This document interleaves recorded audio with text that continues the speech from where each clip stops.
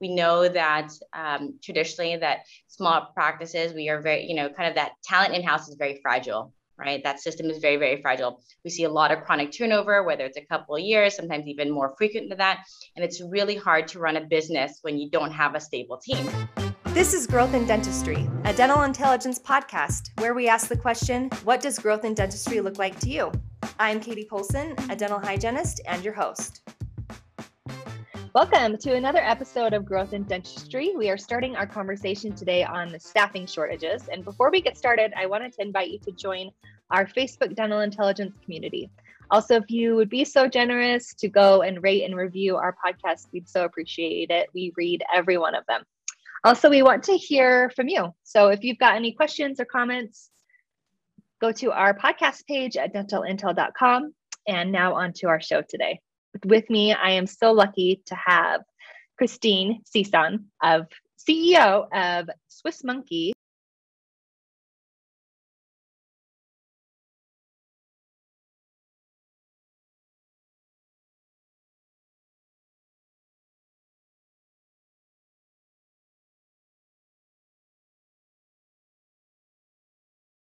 From UC Berkeley and a master's in health policy and management from the Harvard School of Public Health.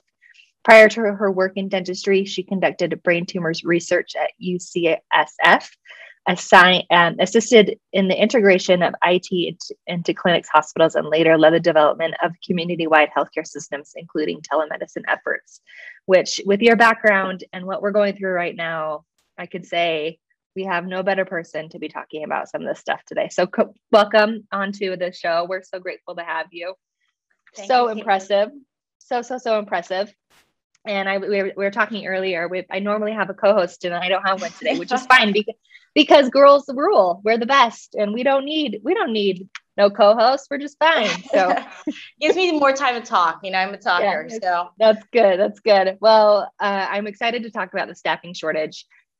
And this is the first episode in this series that we're talking about staffing. And it really is become just the more and more, and maybe I'm more focused on it because I've been getting ready for this series, but everywhere I turn, I feel like somebody's struggling with staffing, somebody's hiring, they can't find anybody. And it's the wild, wild west out there. I feel like a little bit.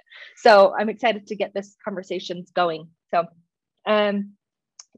with your background and with your company at Swiss Monkey, can you address what you think is attributing to the staffing shortage in dentistry right now, and maybe how the pandemic has affected it or what you've seen? Yeah, absolutely.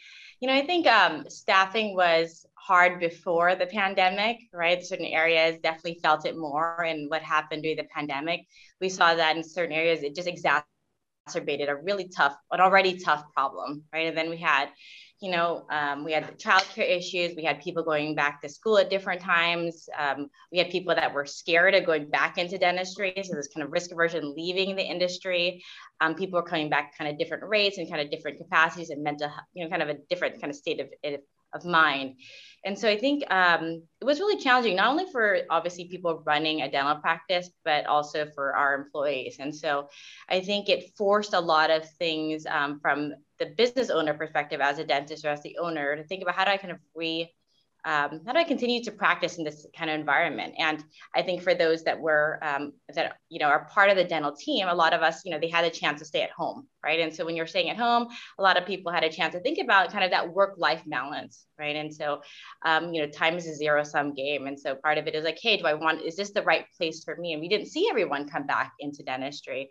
And I think it created, when we were allowed to open, I think, it created this kind of interesting opportunity for dentists and owners to invite employees back in kind of a different mindset. And I think the ones that I saw that were really successful in kind of bringing back their teams were those who moved from kind of a really transactional kind of business conversation about, hey, let's just like get this practice open. We've been closed for 2 or 3 months.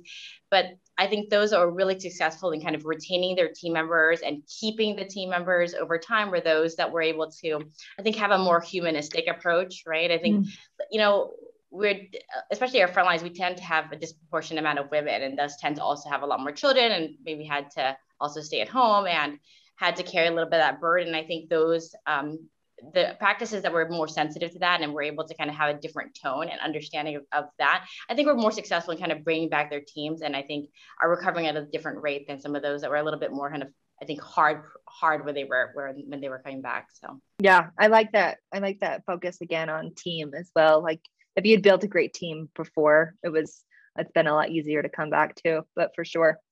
Great insight. So one of the services that your company provides is help with recruiting, if I'm not mistaken. So finding qualified candidates has been very difficult for a lot of people. I feel like a lot of people are just making rash hiring choices just to get a warm body in the chair. So what actionable advice can you give to a practice who maybe is struggling to get qualified candidates to apply for even just any of their open positions that they might have? Yeah, absolutely. That's a really great question. So I think this understanding that it does take time, right? And I know that's kind of the thing that you don't have. And so what I find for most of my doctors is especially when they're staffing through us, is just kind of an understanding of this is kind of a process, right? And there are things like like a hybrid team that can help to can balance out like things to like, if you need help answering phones, we can do that off site. But I think one, understanding that does take a little bit of time, and sometimes you're going to have to make some on-site changes, right? So you might not be able to schedule as efficiently. One of the things that I think some of my doctors do is that when you're understaffed, if it's for a long period of time, sometimes you can't sustain that level of kind of productivity when you're understaffed. And if they try to, what ends up happening is that there's burnout, right? And then you end up losing people that were already kind of on your team. And so part of it is thinking through like, all right, are we able to kind of get through this process? Because it does take time. Sometimes you think, you hired the right person and they did really well in the interview, and then they came in there and they just underperformed, right? So it's not as kind of easy as we sometimes hope that it is. Sometimes you luck out and it's perfect, but most of the time we're seeing anywhere between 2 to 6 months to fill a position. Now, that doesn't mean that you're not going to have somebody. You might have someone right away, right? But usually it's a 2-week process. They have to, they're leaving another position, but usually it does take a little time. So I think one, making sure that you give yourself kind of that ample time to be able to see what this is the right fit, and also the training piece. But I think something that's really interesting that I've been kind of learning as well here at Swiss Monkey is that doctors that are also really successful are able to find kind of, and we're going to get a little fluffy here, it's kind of like organizational alignment and personal purpose, right? And I think even a lot of our team members, when they come into the office, they don't necessarily feel like they're very excited to come to work. And I think the offices that are able to find kind of alignment between what their office does and what a person's kind of individual purpose, I think they find to see much more kind of synergy, and you see kind of an uplift in productivity. People are more likely to report better health. They're 6.5 times more likely to kind of be resilient. They're more likely to go above and beyond. And I think the doctors that can be very savvy about having that conversation tend to do better. Now, that's very soft and fluffy. How do you really do that? But I think there needs to be some kind of deliberate intention in terms of how to learn how to do that, because when you do it well, you do see kind of, I think, much more synergistic practices than those who aren't finding kind of alignment between the organization and their employees' kind of personal purpose. Yeah, I have not thought about that before. Like how important keeping your current team happy is in your process of finding new staff, right? I've always just been focused on getting the new staff, right? But if you're going to burn them out, and it does take time, right? That's some great insight. Thank you so much for that, because I never thought about that like that before. In a recent article, which I got to read from you, you discussed the hybrid team, which I just want you to talk a lot about. But I've been in dentistry for 15 years, and I can attest to the trepidation that one might feel with like hiring out a portion of their front office duties, because they just have a lack of control there. So feeling beat. I've also, like here in Dental Intel, I've had conversations with people feeling like they're being replaced a little bit with technology. And we see that often. And Dental Intel, with their follow-ups, their patient finder, online scheduling, payments, Modento, all of our tools that help automation. Our intent here is to help the staff, but not replace it, right? So can you speak to what a hybrid team looks like and the value it places on the people in the team? Yeah, no, I think all of those concerns that you mentioned are very valid concerns, right? I think, and people that are in this space like myself and also with you, and we're talking about it, I think we have to be thoughtful at how we talk about the narrative of a hybrid team, right? Because it's really important, because it can be very scary for someone on site. Are you replacing me? Am I not? And I think for us, what we're doing here at Swiss Monkey is thinking about how do we mobilize talent, right? Like if you don't have the talent in-house, can you tap into resources outside of kind of your immediate orbit? Mm-hmm. And that's really what we're thinking about. Not everything that can be outsourced should be outsourced. Some of the stuff should be kept inside, right? And you don't always need to use this model. There are times where, for example, we have senior treatment coordinators. Now, if you have someone that's really amazing on site, that might not be a good resource for you to outsource. But what happens if that person that's been there for 5 or 10 years all of a sudden gives you a resignation? Then you might be more open to thinking about other ways to be able to overcome kind of that time until you find someone on site. So I think looking at it is not only, I think it can be an interim solution, but I think it also minimizes disruption when you have kind of chronic staffing changes.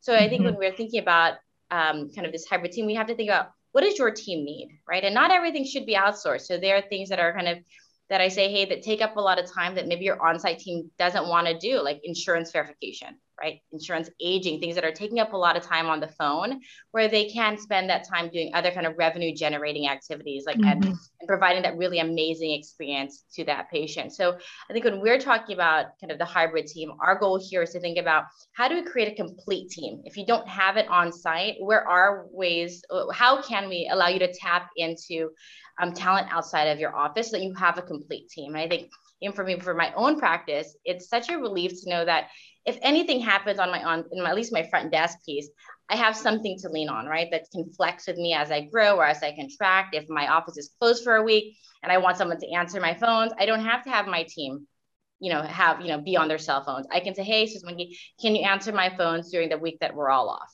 right? So I think it's how you kind of integrate it into your office that is really important. And I think it needs to be a deliberate process in terms of how you talk about it to your on-site team so they don't feel threatened, right? Because there are ways you can drive this model into your office that makes it feel like a very threatening kind of resource. And I think it is imperative upon kind of the owners to talk, to speak about it in a way that makes sense so that the team is welcoming and embracing it, and that they feel like it's something that's going to help them kind of advance the other things that they have to do in the office. Yeah. I think most people would agree that in dentistry, the best part about the job is patient care, right? Everybody loves it. Everybody from the front desk to the back office, the most rewarding part about being in dentistry is being able to care for the people that you get to come in contact with. And if, having someone answer your phones for you or insurance verification allows them to be able to give them a better experience, then that's just better patient care, right? But for sure, it definitely has to be a conversation ahead of time. I love what you said there. Yeah, that's really great. Anything else to add? I feel like we're going to get to approaching our last question, which we ask all of our guests, but I just want to make sure that everybody gets an idea of what you guys do at Swiss Monkey and what is available to them. Anything that we didn't touch on. Yeah, I think here at Swiss Monkey, our goal here is to be able to, again, create a complete team for our doctors. So we are a vertically integrated service. So we provide everything from answering phones to recruiting to hygiene recare to kind of the whole revenue cycle. And so it allows the doctors to kind of have one company to talk to. And that's not right for everybody, but for us, I think it's helpful so that we can kind of see a global perspective of what's happening in the office. So sometimes when you have kind of this orientation towards specialization, right? And you have too many people it becomes very clunky. And I think, especially with Dental Intel, you are able to provide kind of a global view. And at Swiss Monkey, when we are able to kind of keep things within one company, I can see the whole picture of what's happening. And then we can kind of create strategies that make more sense just because we have the data in front of us, right? And it's not completely fragmented. And that's where I think sometimes creating strategy can be difficult if you don't have all the information in front of you. Absolutely. We would definitely agree with that, especially being a data company. It's really important to have that information at your fingertips. And I also feel like, not to say that, sometimes I feel like the DSO's space kind of gets thrown out there as the big bad wolf that's coming to get you. But really, to be able to compete as an independent practicing dentist, you're gonna need help, because at this point, it's getting to a point where you have to kind of rise to that same level of service that they're able to give. So absolutely. Yeah. Okay. Well, we asked the same question again to every guest. And the reason why we ask this is because it can mean different things to everybody. And growth is personal. And again, it just means different things to different people. So what does growth in dentistry look like to you?